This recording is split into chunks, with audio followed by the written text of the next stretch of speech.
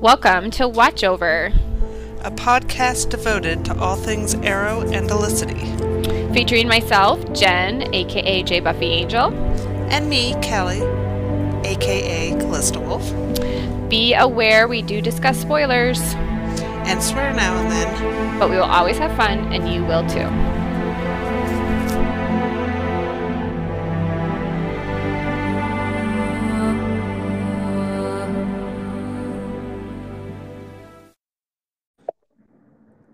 Hello, Maddie. Hello. How are you doing? I'm doing good. Yo, peeps. Hey, Jen. We got the whole crew here. The golden ladies. Well, fortunately, I didn't burn my apartment down, even though I left my flat iron on all day long. So that was... It doesn't have like an emergency shut off? No, I walked into the apartment and it smelled like burnt hair, but I had it in the sink. And so with not touching any other stuff. So okay. Looks good. So next Christmas, ask for a flattener that has an auto It's like an automatic shut off. Yeah. Once it gets to a certain heat, it shuts off. They should just all make them like that. It should just be like the law. Mine turns off, I think, after, you can set how long, but like after 20, 30 minutes, it'll turn off on its own. It'll shut off. And that saved my butt so many times. I have issues. I have like OCD-ness about checking it because I'm always afraid I'm going to leave it on. True. But it shuts off. So what's new, ladies?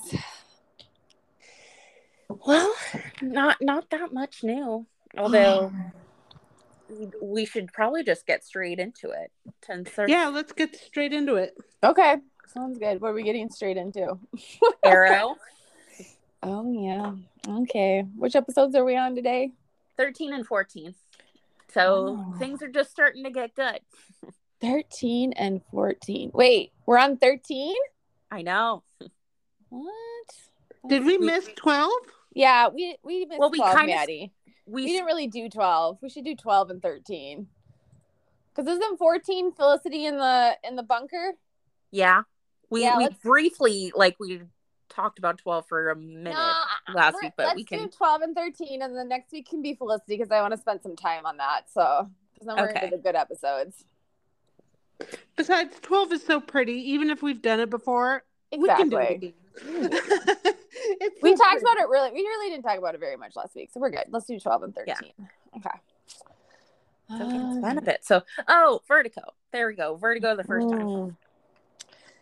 I love me some Vertigo. You did make an interesting point, though, Mad, in that we have not talked about the flashbacks. At all. At all.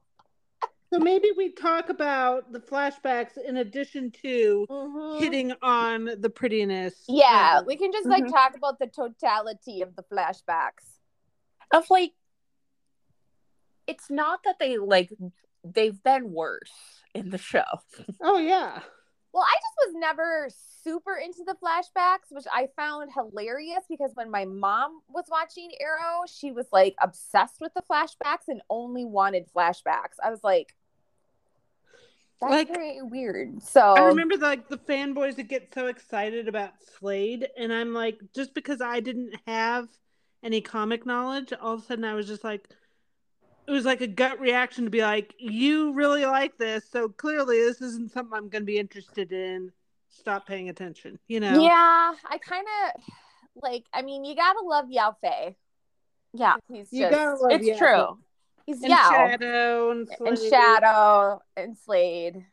I didn't have the same excitement. I'm with you over Slade showing up. It's good in season 2, but in this that was part, as good as it got, honestly. Yeah. I appreciated that it made sense how Oliver acquired the skills. Yeah, it's true. You need it, because we've seen hero arcs where all of a sudden they just are able to do that. Kafka. Well, yeah, and here's the thing, though. Here's the thing: if you're going to set up, this is the formula that you get to see them, flashback or otherwise, go through the motions of learning the skills. You can't then transition us to a character without showing us those skills and then expect us to accept them on a similar level to the other characters. Also, maybe some more training than just boxing. Might be a good Maybe. idea. Just a thought. So fundamentally, Oliver was trained by Yao Fei, who is like basically like super spy ninja, and Slade, who's the Australian version of a Navy SEAL. He's Yeah. like an Australian super spy ninja. Yeah, Australian super spy Navy SEAL. And Shadow, who's basically the apprentice of her father, and just the shit. So he really had 3 people almost immediately off the bat being like, here's how you survive this place, dude. So, and I because it's like, this is like vigilante undergrad, and then like Argus is vigilante grad school, where like Amanda Waller then kicks you up to your master's, and there we go. And then Bratva is like your PhD. There you go. No, we're not good. You're absolutely correct. Yeah. Factual statements. Oh my God.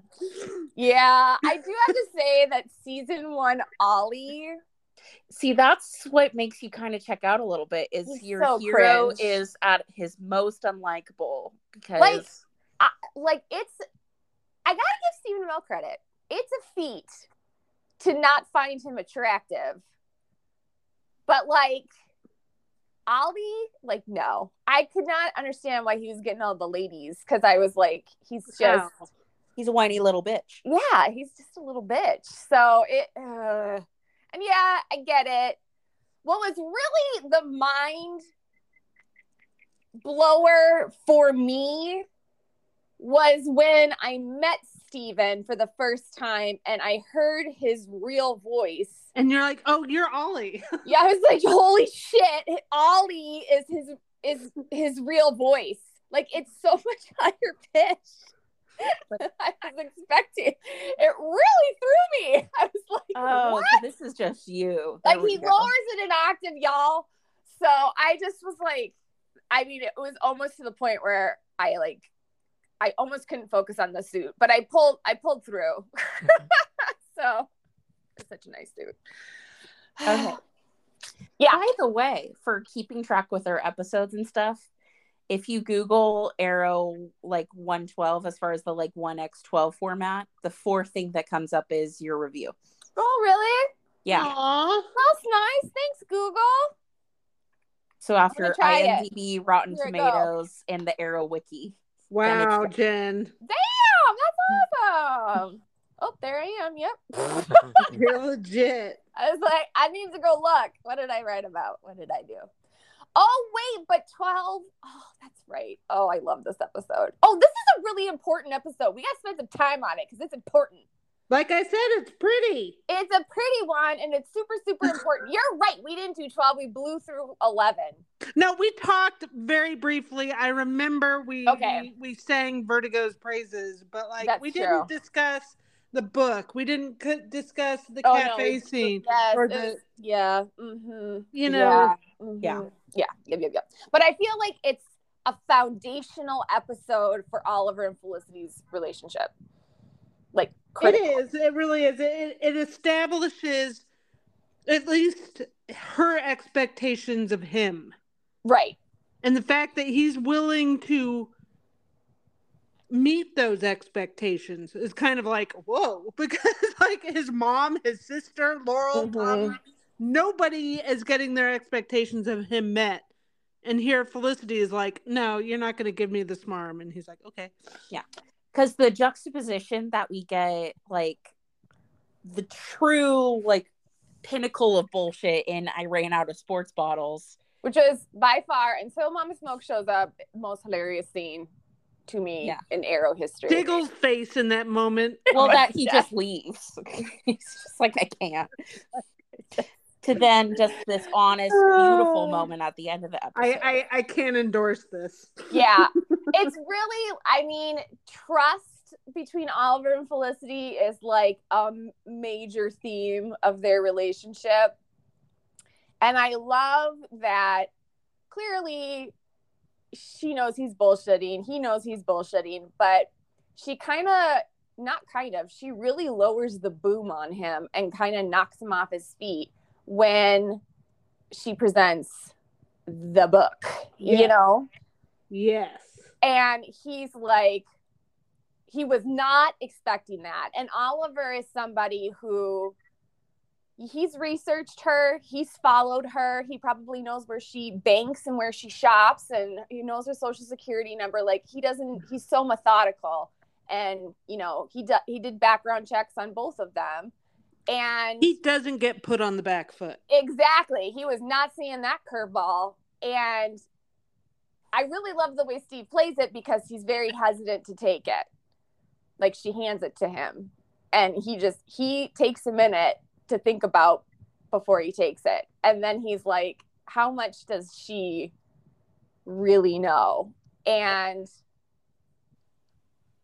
she knows enough, but she's not quite close to who he is yet. But I think it's the matter of time. Yeah, he realized, oh, she's smart, but damn, she's a lot smarter than I thought she was, you know? And she really, you're right, she really kind of like flips his world upside down. And he tries to turn the charm on to distract her away from any suspicions she might have.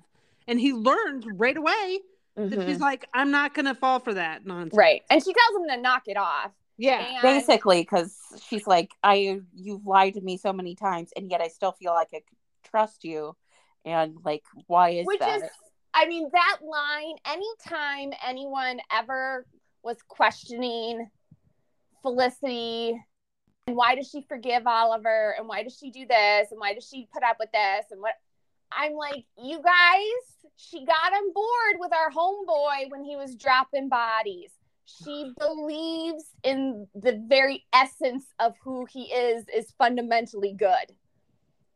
So even when he's doing bad things, she thinks that he's doing them for righteous reasons. So she really does kind of like put her cards on the table.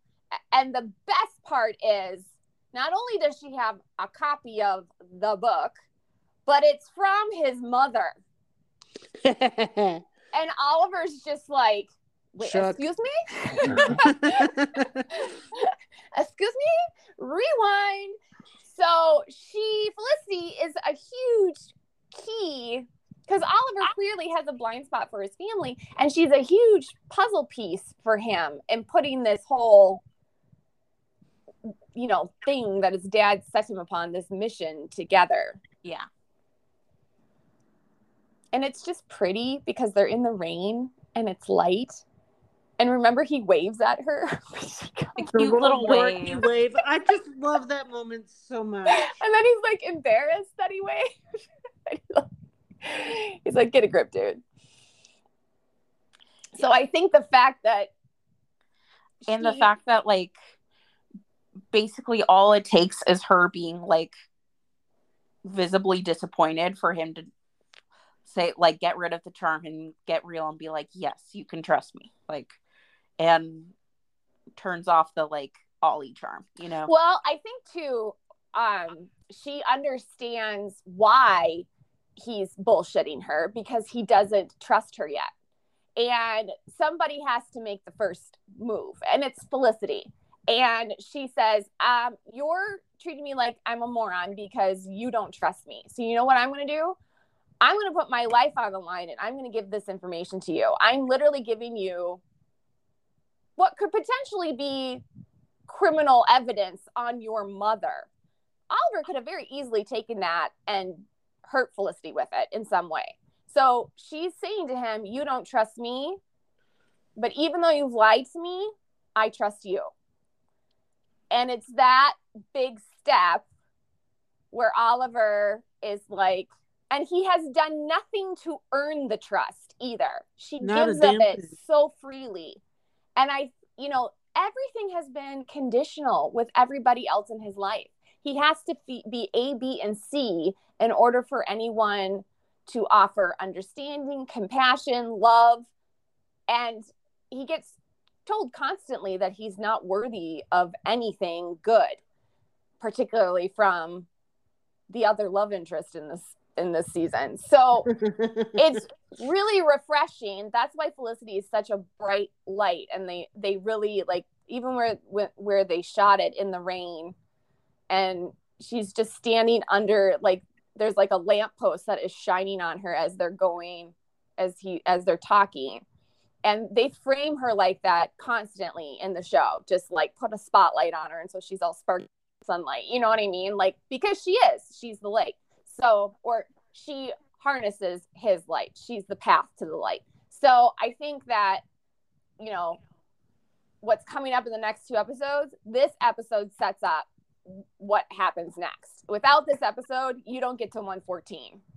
You don't get Felicity in the bunker. Yeah, because he wouldn't have trusted her enough to have gotten in her car in the first place. Yep. And that's why I get so irritated when anyone tries to argue that Felicity is not original Team Arrow. First of all, it's absolute insanity to claim that. But second of all, she earned that spot. She did. She earned it just as much as Diggle earned it, and even more than Laurel flouncing her ass in there in season 3. Like, she owned the joint, you know. And let's not forget, he was going to her for help before he even knew who he was. Yep. So, I mean, in terms of, like, actually function and, like, contributions, yes, Felicity is original Team Arrow. It's the team that Oliver picked. Right, exactly. It's like, he didn't pick Laurel. You can scream Laurel at me since she was in episode 1 all you want. I don't care. It don't matter. Because I know some people like to argue of, like, Oliver going to Laurel to, like, work on cases and stuff is, like, her including her on the team. Mm-hmm. But that's technically episode, like, 5 or something. And Oliver approaches Felicity to bring her on a mission, essentially, in episode 3. So, original. We've decided. Yeah, argue with the wall, guys. Exactly. Exactly. Well, and I like that the writers are starting to figure out by now that Oliver's hidden secret identity isn't actually that much fun. Like, no. They've beat it over the head by episode 12, and they're starting to see that, you know what, we need to pull some more people into the mix here. And I feel like they thought Laurel finding out was gonna be this massive moment in the show. Moment. And just, like, blow the doors off. And so they held on to it. You know how they're always like, oh, Stephen's always like how, you know, Berlanti is like, no, don't hold on to the good stuff. Like, if you've got a good idea, do it. But that was one thing that I was like, because they prolonged her finding out for so long. And I find it interesting that they, like, clearly you can tell that they're writing towards Emily Bett Rickards, because what this means in rolling her into Oliver's, you know, vigilante world, she's now part of the other half of the show that Katie Cassidy is not in at all. Yeah. Still not in it. We're halfway through the season. Nope. No signs of moving her towards that end. So that really, like, solidifies for me a lot of the times too. Like, they had their opportunities to push Laurel on the Felicity track, and they made deliberate choices not to do that in almost every episode. So, like, again, don't get pissed at us that Felicity ended up being... And this is in season 1. It's season 1. Season 1. Yes. Season 1. So... deal with it. I think what is crazy is that they realize the Oliver and Laurel thing is just not working. And so in order to, like, wrap it up, they're moving at this, like, lightning pace with Laurel in a lot of ways. And then, I mean, it's like there's serious whiplash with their relationship by the time we get to the end of the season. But it's fast and then slow. Then yeah, it's like fast, slow, then whoa, then we go warp speed, and then it's like boom. Yeah. But with Felicity, they're so careful and deliberate. With Laurel, I always feel like there's a hurry up and get it over with. You know what I mean? Like, okay, we got to write this in. Let's just get it going. Let's tell Felicity it's effort and planning. Yes, it's slow. It's deliberate. They want to take their time. They're moving the relationship bit by bit so that when they eventually get together, it makes sense. Well, and they're showing their relationship milestones very, very slowly, methodically, carefully, and reverently. Like, how much of Loriver's relationship milestones did we even get to see? Well, and I mean, think about this from the book perspective. You're Walter, okay? Walter, and okay, Walter has the book from Moira. I mean, this is such an easy storyline to include Laurel in, and they don't do it. Go to Laurel, who is a prosecutor, and be like, help me figure out what this is. And then have Laurel bring the book to Oliver, conflicted. I don't know what this is, but it's something with your mother. And have her help him sort it out on like the Oliver right there. On Matt's side. And then you roll her into that. You know what I mean? Like, there's clearly a path to do this and include Laurel in the vigilante undergrad program. And they're just, every time they're like, the writers are like, nope, don't want it. And consider how they didn't really use the flashbacks to show flashbacks of their relationship. Like, if they wanted to make a real big deal out of the first time that Oliver and Laurel sleep together again, they could have built up to it with a flashback to their first time sleeping together as teenagers or whatever. I'm so glad you brought that up with the flashbacks, because I do remember as a season 1 viewer, I was like, okay, I get that, like, we have to find out what happened on the island, but could I get something on the background with Oliver and Laurel? Like anything positive would be great. Like, let's see, why do they like each other, or are supposed to like each other? Right. Where is the great love story? Because you've got Oliver pining on the island, staring at that fucking photograph. I swear, y'all, I could just burn that thing. Oh, Lord. It got so useless by the time it came out. By the time it pops up in 4 again, I'm just like, where is a match? I'm just ready to light that sucker. But yeah, I mean, it really represents the toxicity of their relationship. Kind of like Elena's necklace. Elena's necklace meant something to me for a really long time, and then it just became like the toxicity of the love triangle. But whatever, that's just details. I'm just saying, for a symbol, it was a shitty symbol. I'll take the love fern, yell fern any day. Yes. But true, that's one of the red pen. It was a symbol of a ship. Pen. Yeah, pen's better. I like that. Pen. The red pen kept showing up, and then it was like there in their last scene together. Pen beats photo every time. Yeah, so I just, it's just every time we got hate online about like, oh, this is LSD fan service, and I'm like, yeah, I've seen shows do that. I was like, I've seen where they're gonna just like feed into this, but they have like no plans of following through on anything. And it just felt more deliberate on the Felicity part. I just remember in season 1 really just loving her and being very excited whenever she showed up. It was very similar to my feelings when I was watching Buffy. And like, Buffy was about a lot of things, but my favorite aspect of Buffy was Buffy and Angel. And I would just be like, Dan Boreanaz wasn't in every episode, but I would just get super pumped when it was an Angel episode and he popped up. That's what Felicity felt like this. It's like, ooh, Angel's here. It's like, oh, Felicity's here. It's a Felicity episode. And then slowly they roll the character in more and more, and she's in every episode, which is fantastic. And luckily they didn't like ship her off to her own television show. Yeah. Right, exactly. I was like, do not ship Felicity off. Do not ship her off. So, or we will riot, or basically just leave. Exactly. We will riot. We will riot. So accurate. Okay, like when I think of what New Amsterdam did, and I'm like, man, we came so close. So close. We're gonna have to segue on that because I have things to say. I'm sure everyone saw me angry tweeting yesterday about it. Fans deserve better. I don't know what happened, so you're gonna. Oh, I'll tell you. You want me to tell you? Well, segue now. Segue. So I don't give a shit. Honest to God, I don't give a shit what happened to all the other characters. I'm gonna tell you what I did. I fast forwarded to the very end because I was like, I really didn't care. So apparently he started dating Wilder like the last few episodes, but then Helen came back on one of the episodes. What? And yep. But it wasn't like the actress. They were doing stuff with like, they were doing funny clip things and like inserting her places. And it's like, oh, it looks like she's on the show, but she's really not on the show. And she reaches out to Max and she says she wants to talk. Okay? And Max goes to the bar that she asked him to meet her at, and he stands there at the window and just stares at her, and then he shows up at Wilder's door and kisses her. Ew. Okay. So what are we on? Like, I know. So we go like what? We have 3 episodes to go? 3 episodes to go? Maybe 5? Whatever. We're starting off a brand new relationship and apparently they're in love.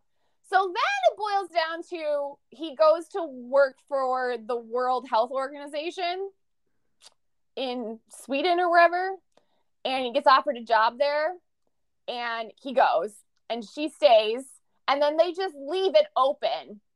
Like, so wait, he got together with Wilder, but then he dumped her like an episode later? They're like, we choose our jobs, but maybe in the future it'll work out and we'll get back together. That's dumb. But they leave it like completely open. They don't tell you. And then the big hook is Luna grows up, becomes a doctor, and she becomes the new, chief or whatever his position was at New Amsterdam. Stupid. So I'm like, so wait, the show, which I have to say focused on his love life a great deal, they don't address it. They don't address it.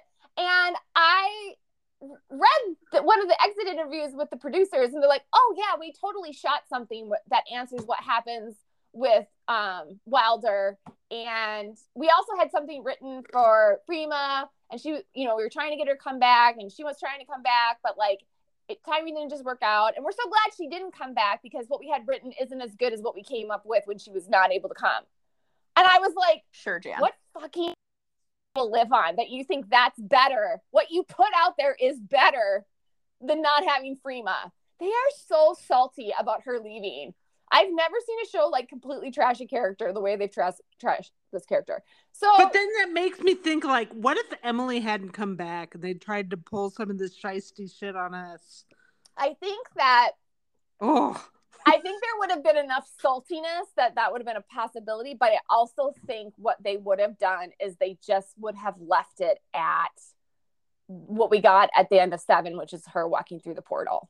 All we would have missed is the reunion with Oliver, which is everything, but I don't think that I could even see them doing basically a body double of just a blonde ponytail from behind. Yeah, they see Oliver smile. I could see that.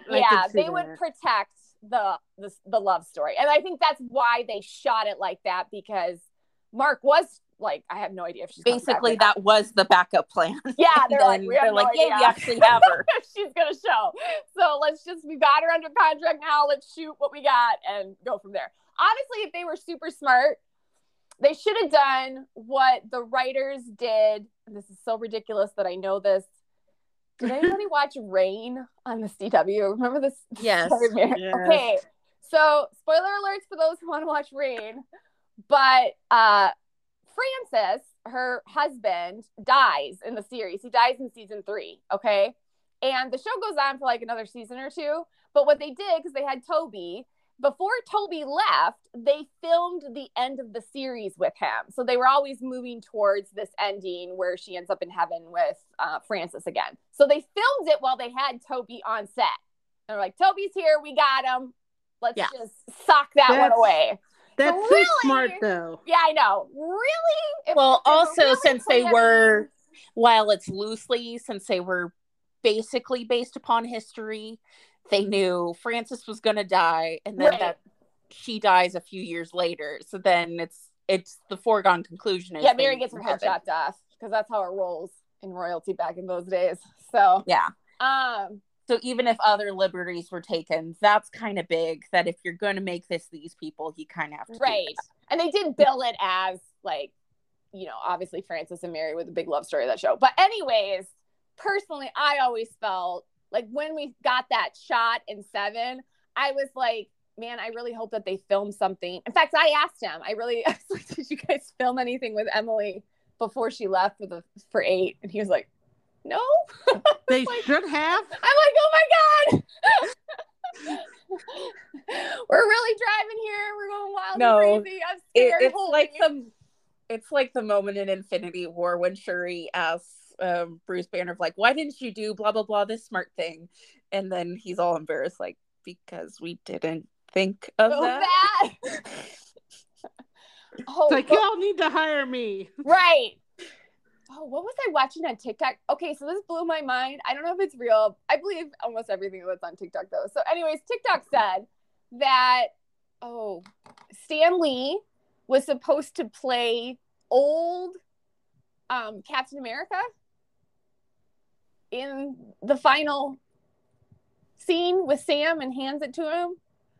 So what blew my mind is they were like, so all the times that you saw Stan Lee pop up, he's just like, he's Captain America, just like checking in as an old man. That would have been awesome. It's a mind fucker. It would have been awesome. That would have been sweet.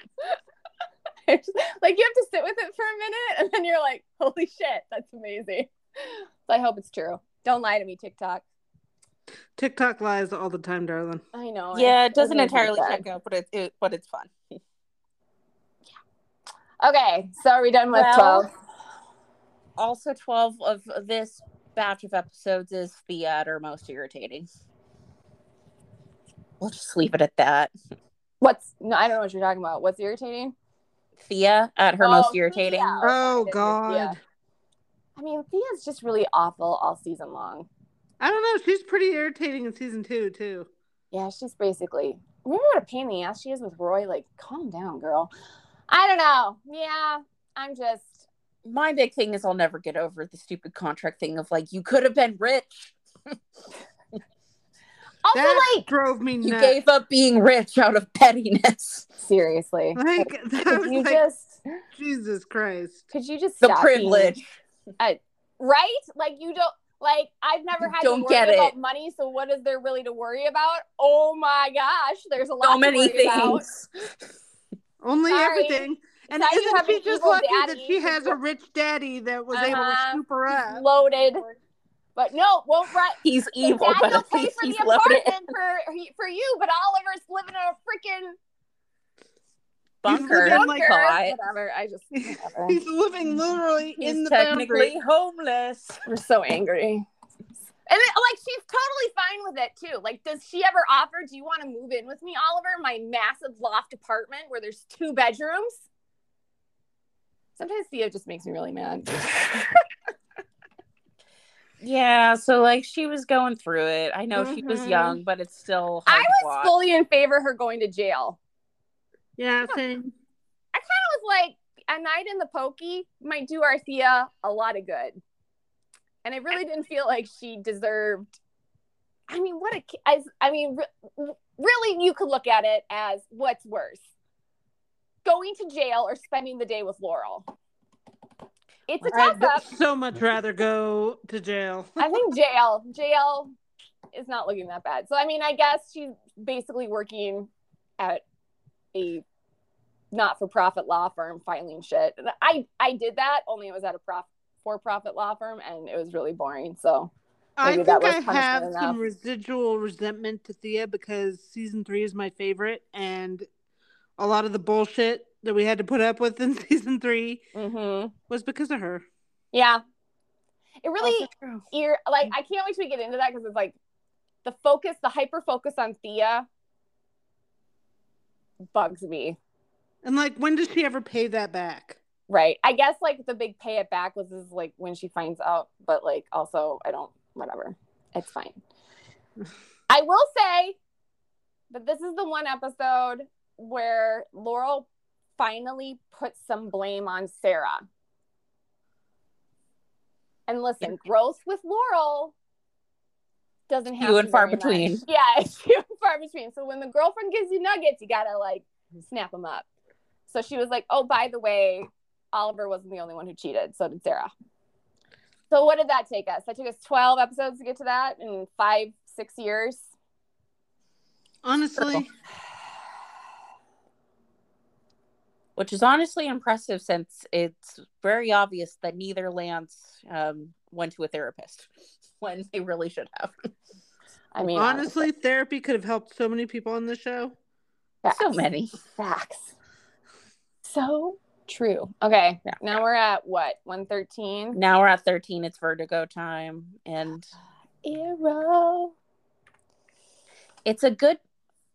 Oh, no. 13 we already did. Betrayal. Yeah, so this is Betrayal. Mm-hmm.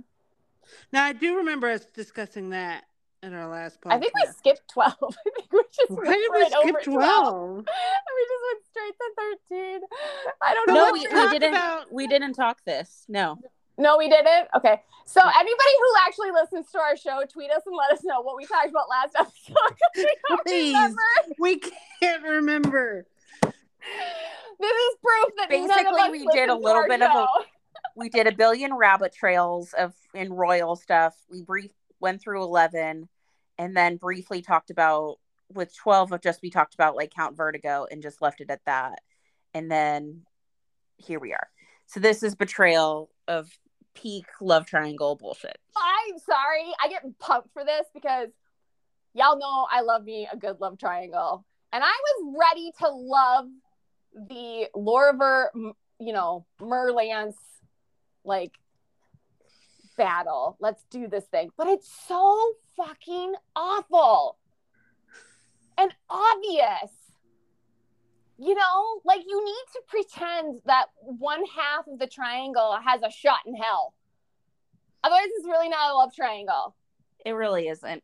Like, listen, David, I feel like they've tried to answer that by after Ghost Oliver fixed everything, he had Laurel and Tommy together, get married. It was like, okay. Yeah.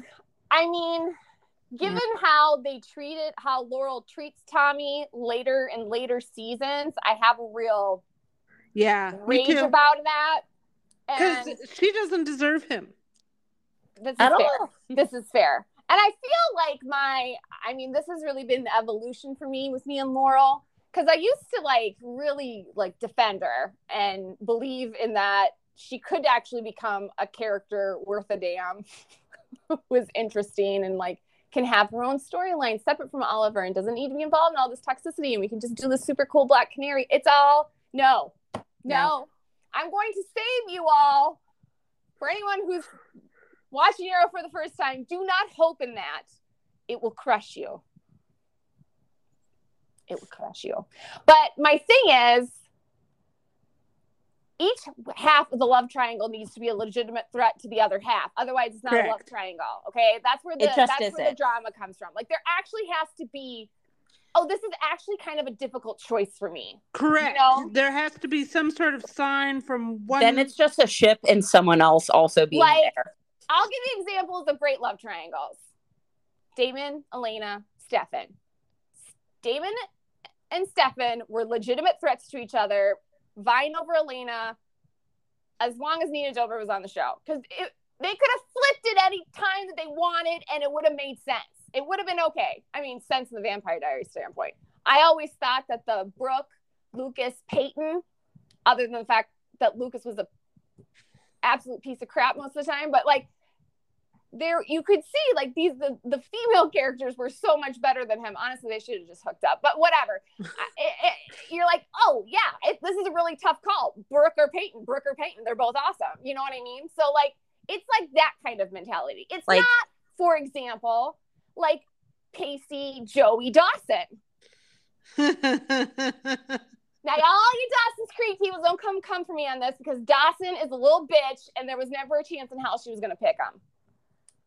It's Pacey's Pond anyways. But this particular love triangle, this one is particularly terrible because it's clear this is never going to work out for Tommy. We have put Tommy. When you're making a love triangle, that there needs to be at least some level of chemistry on both sides, where if there's making out on either end, even if it's not the side that you're thrilled about, you're okay, I see it.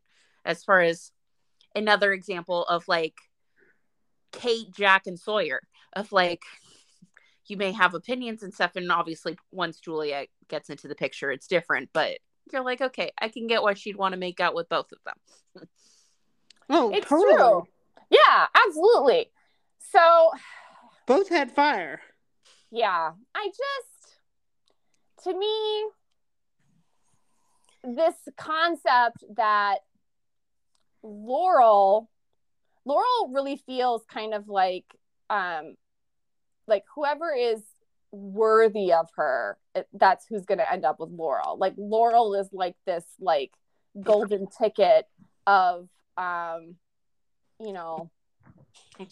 just justice and truth and pure love and joy and light, and like it just doesn't make any sense, because if you talk to her for 5 seconds, she's a raging bitch and I don't get it. Okay. But second of all, this concept that Oliver by default as the vigilante, like this is like the lazy writing. They're like, well, he's already a hero, so clearly he deserves Laurel, so it's just a foregone conclusion that they're going to get together. Mm-hmm. That drives me nuts, because I don't actually feel at this point in Oliver's life he's really even remotely ready for any kind of a real relationship. So just the fact that he's throwing on a hood every night doesn't do it for me in terms of redemption when he was sleeping with her sister. Yeah. Sorry. Just because you can fight crime doesn't mean you're able to be in a committed and monogamous relationship. How does that even equate to them? Well, it doesn't. He whored around with her sister for how many whatever times, and then she died. But it'll be okay. She'll forgive him when she finds out he's the vigilante. Like, what? What math is that? I have questions. Meanwhile, you have little teddy bear of a human being, Tommy, who's just an adorable cupcake. He's just like a little puppy left the out only in the rain. scenario where that's relevant is if you're in some kind of apocalypse setup where you're like, okay, I need someone who can fight so we can stay alive. Right. Then a Tommy is not that helpful. Right. But then Oliver makes sense to me. But like the entire season, I'm like, well, and like, listen, they try to throw this whole like Tommy is also equally as much as a party boy as Oliver and not into the same. They kind of made like them both into like these bad boys that are trying to reform. But I really don't feel like Tommy that really ever fit. Tommy was too sweet and too in love with Laurel for that to be like a legitimate thing. Exactly. Like even in the premiere, he's gobsmacked with her. Like that smile he gives her.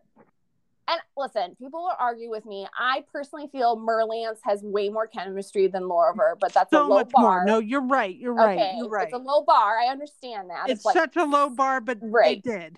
Like Laura's the sandpaper of sex. I get it, but like there's a preference. Like, can't you just imagine how uncomfortable? No, I don't want to, but thank you. Like the friction alone, I just can't. Like, radioactive. So. Oh God. Okay. So it just, and this like doesn't do me any favors with Laurel because I get angrier and angrier with her every episode. Like, you stupid, dumbass bitch. What is your problem? He's human perfection. He's a golden retriever. And he's cute. And that's rich. Why I love all the fics that have like Tommy and Felicity in season 1, because I'm like, get him away from that mean, evil Laurel. Anyone. I really still feel your peak Laurel for me and you is when you totally got me to rewrite my whole fic. Yes. Remember when I was arguing with you? I was like, no. I tell her the ending, because it's me, guys, on Sunshine and Rainbows. So it was just going to be a happy ending, and Laurel and Tommy were going to end up together. And Callie was like, that is not a happy ending for Tommy. She's like, Justice not on Tommy. my watch. Tommy doesn't deserve that. She's like, absolutely not. This is not what we're doing. We're not doing this. I was like, but it makes sense. You're like, I don't care. He's like, we'll fix that. We'll make it make sense my way. But it was like a really long Twitter debate, but then he swayed me. I was like, oh yeah, that works too. See? We can stick it to Laurel at the very end. So it's all good. Yes. Yeah, so Laurel's working with the hood, and like then Lance uses Laurel to like try to take him down, and that's the whole betrayal. And then Tommy's getting jealous. Yeah. Yeah, and then there's like a really yuck scene with Oliver and Tommy about who's letting Laurel work with the vigilante, and I'm like, listen, don't make me get my Glorial. Oh, I know. Oh, you know, I'm like, sign him. I'm like, an adult woman. I don't want to get my feminist chair out, but I'll get it out and I'll stand on it. Like, listen, boys, we're not going to do that for the ladies. And you don't let me do. Do you realize how sexist you have to be for us to stand up for Laurel? And also, this is 2012. Like, come on. I mean, at least Tommy kind of was like, I'm not letting her do anything. Like, he was like, I only just found out about it. But I was like, nope, see, if you just put, I don't let, like, just put the period. I'm not letting her do, you know, I'm just not end her it. father. Or like period. add, because she does what she wants to do, like a, you know, person with their own free will and like, whatever. See, this is why this is like the season 1 Oliver that I just don't like, that he's just so kind of like patronizing with it. Since also, since you are the vigilante, it's like, you messy bitch. Yeah, he's a disaster, but also he's just like, it's so much danger. But I'm like, I mean, I don't know. Diggle's got a gun. It'll probably be fine. I don't know. I just feel like he's kind of patronizing to the women in season 1, except Felicity. Except Felicity. Her. Yeah, he respects her.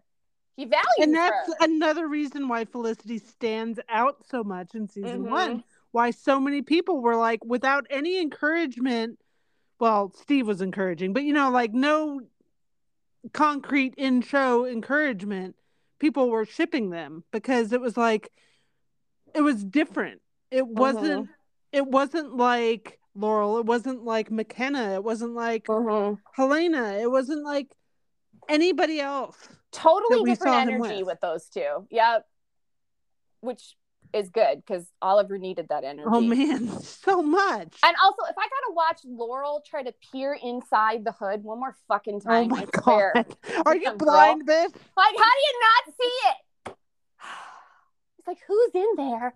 I wonder. I'm like, it's Oliver. And that's why I love the line in Daredevil season 2 when Matt's like, how did you know it was me? I wear a mask, and then just like, I'd recognize that ass anywhere. And it's well, do you guys remember? Okay, no, do you but guys it's remember? Like, yeah, you dated him for a very long time. Like, do you guys remember the Green Lantern movie, the one with Ryan Reynolds? Yes. Okay, so y'all know that like Guggenheim and Berlanti worked on that as well, right? Yep. Yeah. Okay, it's the one where Blake Lively and Ryan Reynolds first met and worked together. Anyhow, point being that when he comes to her window and he's like, no, you can't know who I am. And she's like, bitch, I know it's you. And he's like, how do you know it's me? And he's like, your cheekbones. Like, yes. Could it be with you, the 80% of your face that isn't covered? I mean, all right, this will be crass, but the leather pants alone, she slept with him how many times? You can't figure it out? Like, again, are you blind? Laurel, you're not familiar with them? Because it stands out. It's there. It's hard to miss. That's all I got to say. Also, the beard. Also, the entire physical physique looks identical to Oliver. Also, he showed up when Oliver came back to town. Everybody, like, just fucking dismisses that. Okay. Oh, my God. The stupidity. Here's the other thing that drives me nuts whenever Laurel's around the fucking hood. What is the, you know how, like, she does the bitey thing when she kisses Oliver? Okay, so she does this breathy thing when she's around the hood. It's like, what? Why are you hiding your face from me? And then she sounds like she's trying to, like, prep for an orgasm. And I'm like, could you calm down and talk like a normal person? It's like, I wish I could understand who you are. The definition like, of calm your tits, really girl. Bad. Like, it's like a bad Jessica Rabbit. You know what I mean? You're like, what are you doing? None of this is attractive. It's all bad. It's really bad. I'm like, we can just, as much as we can do less. Yeah, it's like, it's full like porn voice. And you're just like, why? So then we get the even crazier standpoint in that it feels like Tommy and Laurel don't have any other friends than Oliver. Because they keep going to Oliver with all their relationship bullshit. And I'm like, this is so inappropriate. Yeah. And it's all to show, look, Oliver's so over it. Except he's not. Well, he Clearly was, not. but then, like, he was over it. All we saw from him was how over it he was, except for this one moment in this one conversation in this one hospital hallway where he's like, maybe I don't want to say if I'm over it. And I'm like, that's not a yes, and it's not a no. It's like a non-answer. So it's just a non-committal, let's leave the door open. After all the no, and then like Laurel, I'm not gonna say no. Like, honest to God, I don't know how she didn't sock him in the face after that bullshit. Like, I just... Tommy did sock him in the face, and honestly, or at least he tried. He tried. He tried, and he fell on his ass. I think he missed, but it was a Tommy. valiant effort. He was drunk. I feel like if he was sober, it would have gone better. Honestly, Oliver, you know you deserve it. You should have let him hit you. He totally okay, but like, also, what's the line that he says to Tommy? Like, he's like, this is Oliver 2.0. He's been to therapy. He's fully grown, and he now knows how real relationships work. And he's like, you guys should just like have a real good chat about it and be honest and just like tell each other who you truly are. Okay. And then he says, like, fix it before it becomes unfixable. It's like, what is that? You know how to be unfixable? If you fuck her. That's how it gets unfixable. Or screw her sister. You have experience with this sort of thing, don't you, Oliver? Yeah, that's unfixable. That's unfixable, Oliver. And yet Oliver is walking around. Sometimes he's still like this episode in particular, he walks around like he has like a claim on Laurel and like he like has a shot in hell of this ever becoming. It's like he's trying too hard not to be a wedge, but he's also trying to be a wedge. He's like, yes, he's trying not to be a wedge, but he also doesn't want to give up the potential of maybe someday being a wedge. Basically. Yes, that's it. He's like, I don't want to interfere, but I'm totes going to interfere someday. Like, what? Like, when I'm good and ready, I'm taking her back. That's Oliver's attitude this whole time. You know what I hate to bring up, but it needs to be said. You know what he's doing in season 1 with Laurel? No. He's dangling maybes. Oh, fuck. You're right. He is dangling maybes. But Laurel doesn't have enough self-respect, which is why 301 is just the best. Yeah. Take that, and she made him work for it. And season 3 is so satisfying. Listen, I was never upset about Ray. I was like, nope. You go get yourself some. You go sleep with fucking Superman and learn him a lesson. Yep. I mean, honestly, Superman.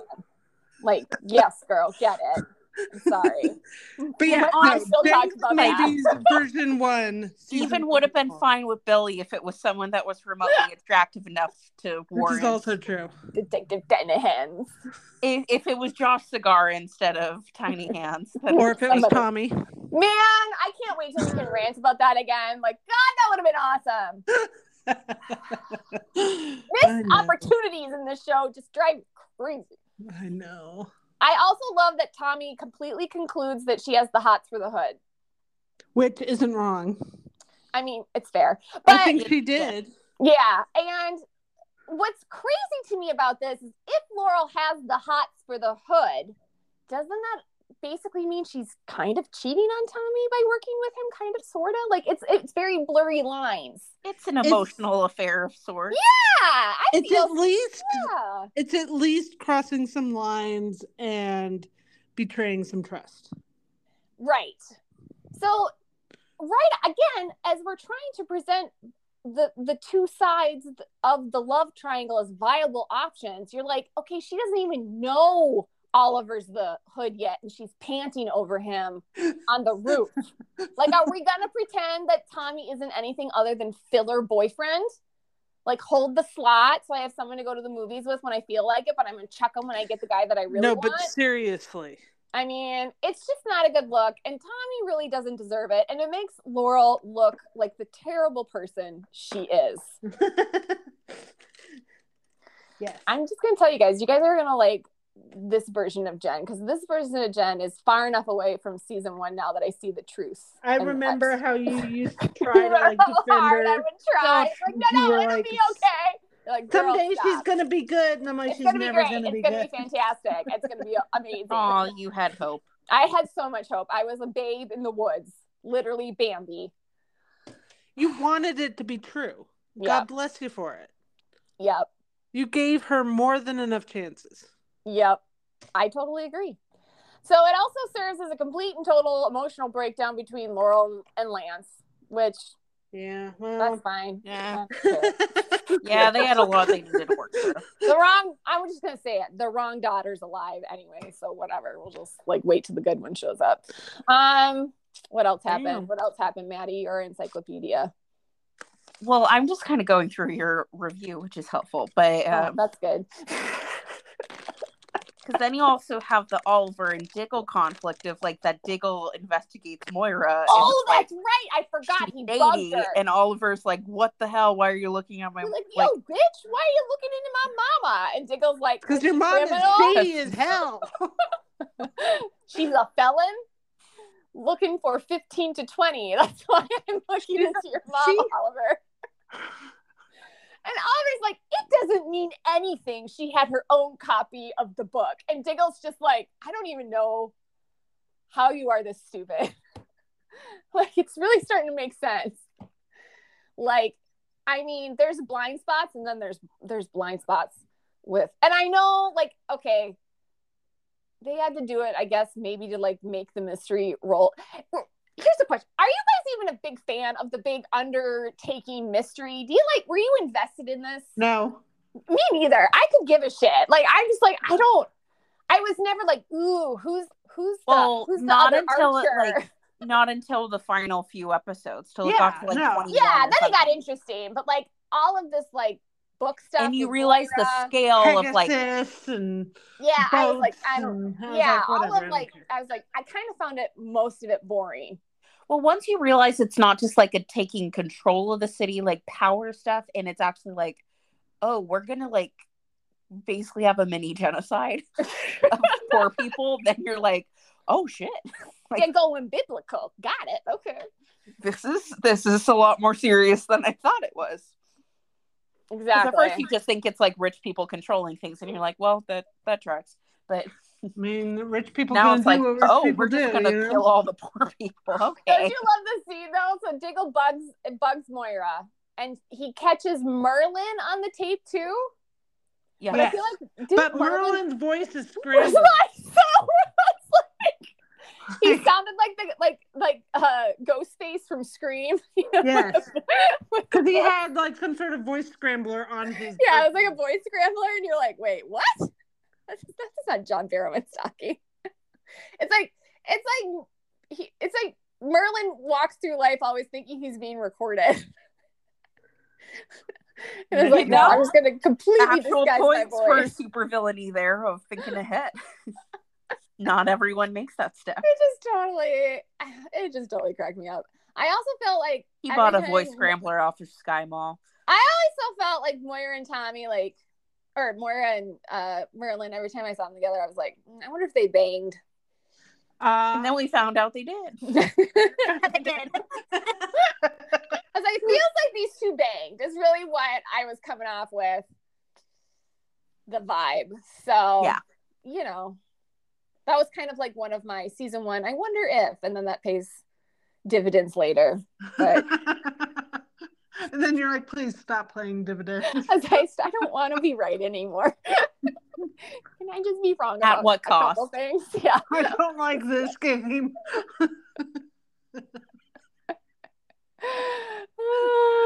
I know too much. I know so much. Okay. On little sidetrack of.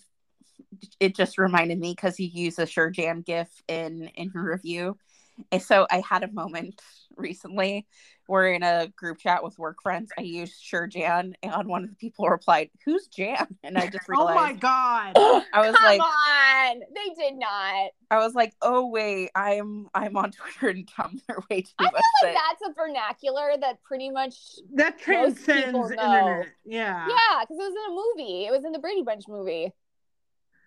I mean, come on. Have you been on this planet for the last everyone 20 says years? Yeah. So I was like the reason why it was a joke is because they said Sherjan all the time in the Brady Bunch show in the 60s.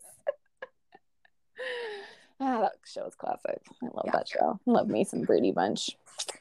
But I realized with the amount of times I think in reaction gifs that I know it is a problem. I do think in like memes and reacting and remembering, I can't bring this up with normies. Basically, I do love that at my job we do use GIFs frequently in our chats. So yeah, except like our chat is called Meme Team, and I'm like, except we're not a meme team because we don't do memes, we do GIFs. It always bothered me, but whatever.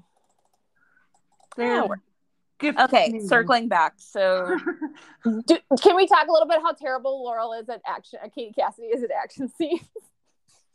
Always. Okay, so they don't electrocute her, but like they tase her. Oh my god! And she like, it's like, you know how like she's like falling down like gently, so I don't want to hurt my head. You know what I mean? Instead of like just dropping. She gotta falls, preserve like, my moneymaker. Beauty. Yeah, it's like she's just terrible. I really want to know how her audition for Laurel Lance went, because I feel like they were like, it's cool. I mean, listen, I never personally felt she didn't audition, remember? Yeah, I really didn't feel Sarah Michelle Gellar was that great at the action scenes. Like there was a lot of coverage there for her, and they sold it as, oh, Sarah does all kinds of stuff, and I'm like, Sarah can't run. So no, but Sarah at least was decent at knowing how to like. Yeah, she could like blend with the stunt double. Could, you know. Yes. Like she was believable when she was doing her things. Her minimal things. She couldn't do the things. Then I feel like they were better at cutting. But like Katie can't even do like the minimal like lead up things. So the stunt double can jump in and then do the hard stuff. She can't do the easy stuff. The easy stuff looks terrible. And I'm like, did nobody try this out with her? We didn't take her to a gym before and just be like, show me how you punch, Katie. Show me how you fall down, Katie. Showed her a bunch of scripts and said, pick one. Pick one. Okay. And also, like, did you realize when you signed up for the superhero show that it might require you to do things? Nah. Yeah, we don't want to do that. All right, ladies. Well, I gotta have some pizza. We have to go feed Callie. So, all right, guys, I'm excited. It's 14. 14. It's coming. 14. It's all changing. It's on like Donkey Kong. I'm gonna write it this weekend. I'm taking a break from work because guess what? Another person quit. So I'm picking up the load. Drinking. I'm literally just really giving a hard consideration to just starting to booze during the day. Good idea. I kind of just feel like let's just do it. I work from home. Like it'll be fine. I'm in favor. I don't have enough food to counterbalance it. I'm just gonna fuck this shit. I'm just gonna get plowed. I'm sure my work will improve, as only it could. Just try it one day, see what happens. Stretching's a blast. Well, good luck, Jen. All right, thanks, guys. And good luck, Maddie, too. I'll see you guys next week. Okay, bye. Bye.